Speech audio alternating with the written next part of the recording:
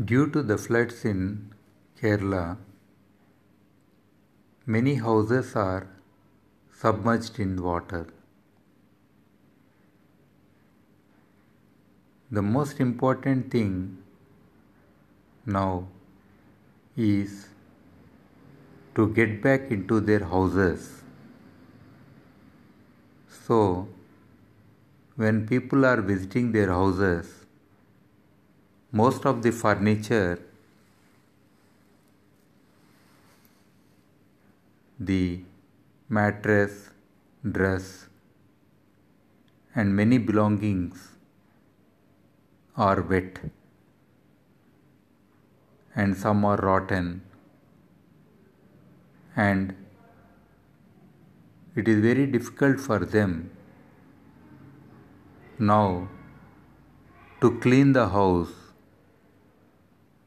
as in many houses the silt has accumulated. There is a demand for people who could come and clean the houses. In most of the cases, people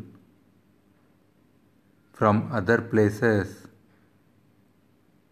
who want to do this service, they will be using the chemicals or acids to clean. Still, because of dampness, relative humidity, and the wetness of the walls, there will be moles, many vectors, insects, or some other creatures in the house.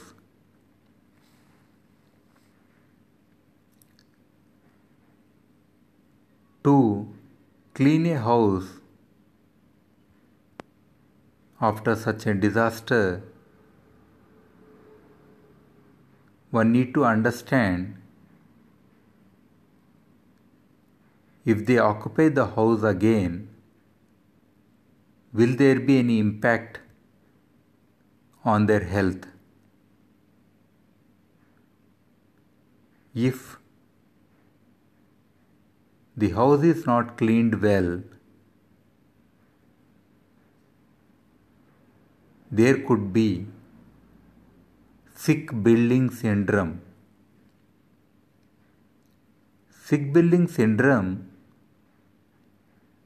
is which people have not understood properly, that because of certain changed conditions, there could be an accumulation of harmful gases such as carbon monoxide, carbon dioxide, methane, and from the rotten materials, the molds generated, and some viral and bacteria and many other things will make a person living in the house sick over a period of time. The sickness of the members, one after another, in a family could continue, or most of the family members living in that house could fall sick. In this regard, some of the simplest methods are, first of all, cleaning the house, and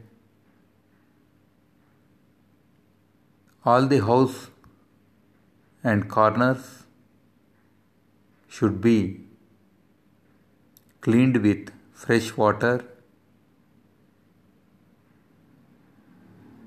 The house should be whitewashed with lime.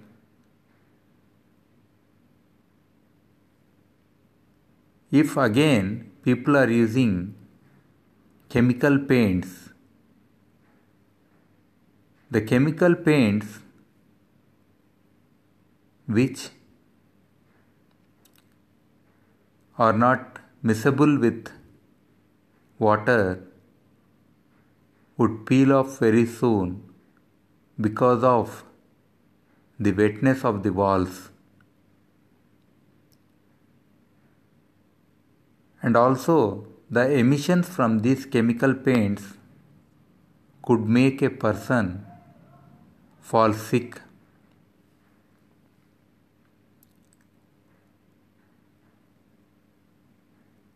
Most importantly, there could be many small creatures in the crevices, cracks, underneath the tiles,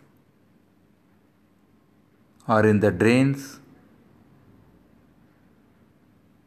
For this thing, after getting into the house, one should,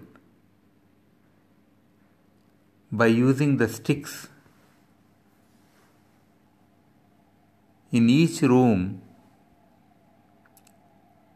should put a fire and also create the smoke. The smoke would act as fumigation material. The smoke can reach even the smallest of the cracks and repel the creatures living there. For this smoke, one could use the traditional things like gum arabica or some herbs which people had been using locally. Or if they don't have anything, they could use neem leaves or eucalyptus leaves and create the smoke. And this smoke should be created in all the rooms.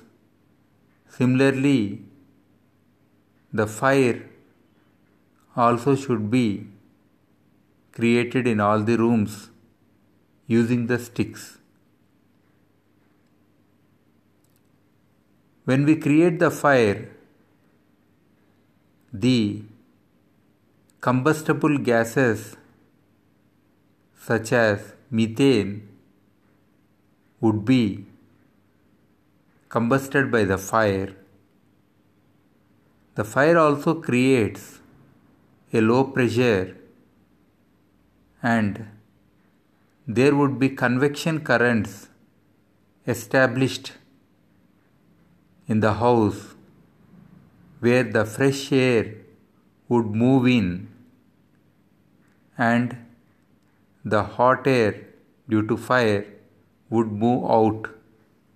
This way, the stagnant layers of harmful gases would be let out of the house. By doing these small things immediately after cleaning, then only a person should occupy the house. During the night, if anyone feels that they are unable to breathe or if they feel suffocation or heavy lungs then they should open the doors, windows, and let the fresh air come in and do the above things again in that house.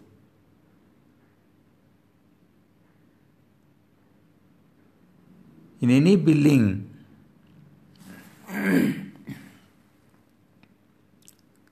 the bacteria will always remain. When people are living in a building since very long, there will be bacteria and other microbes which are good and friendly to those people.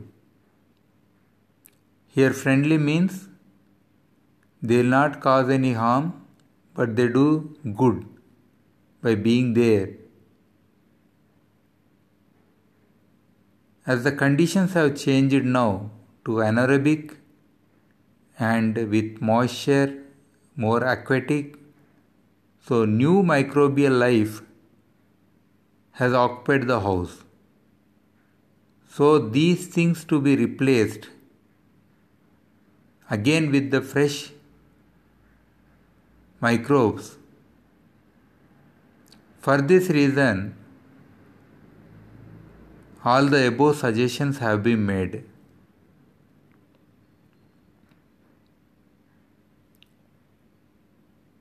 If there are any other methods which are traditional or scientific need to be followed before occupying their places. Thank you.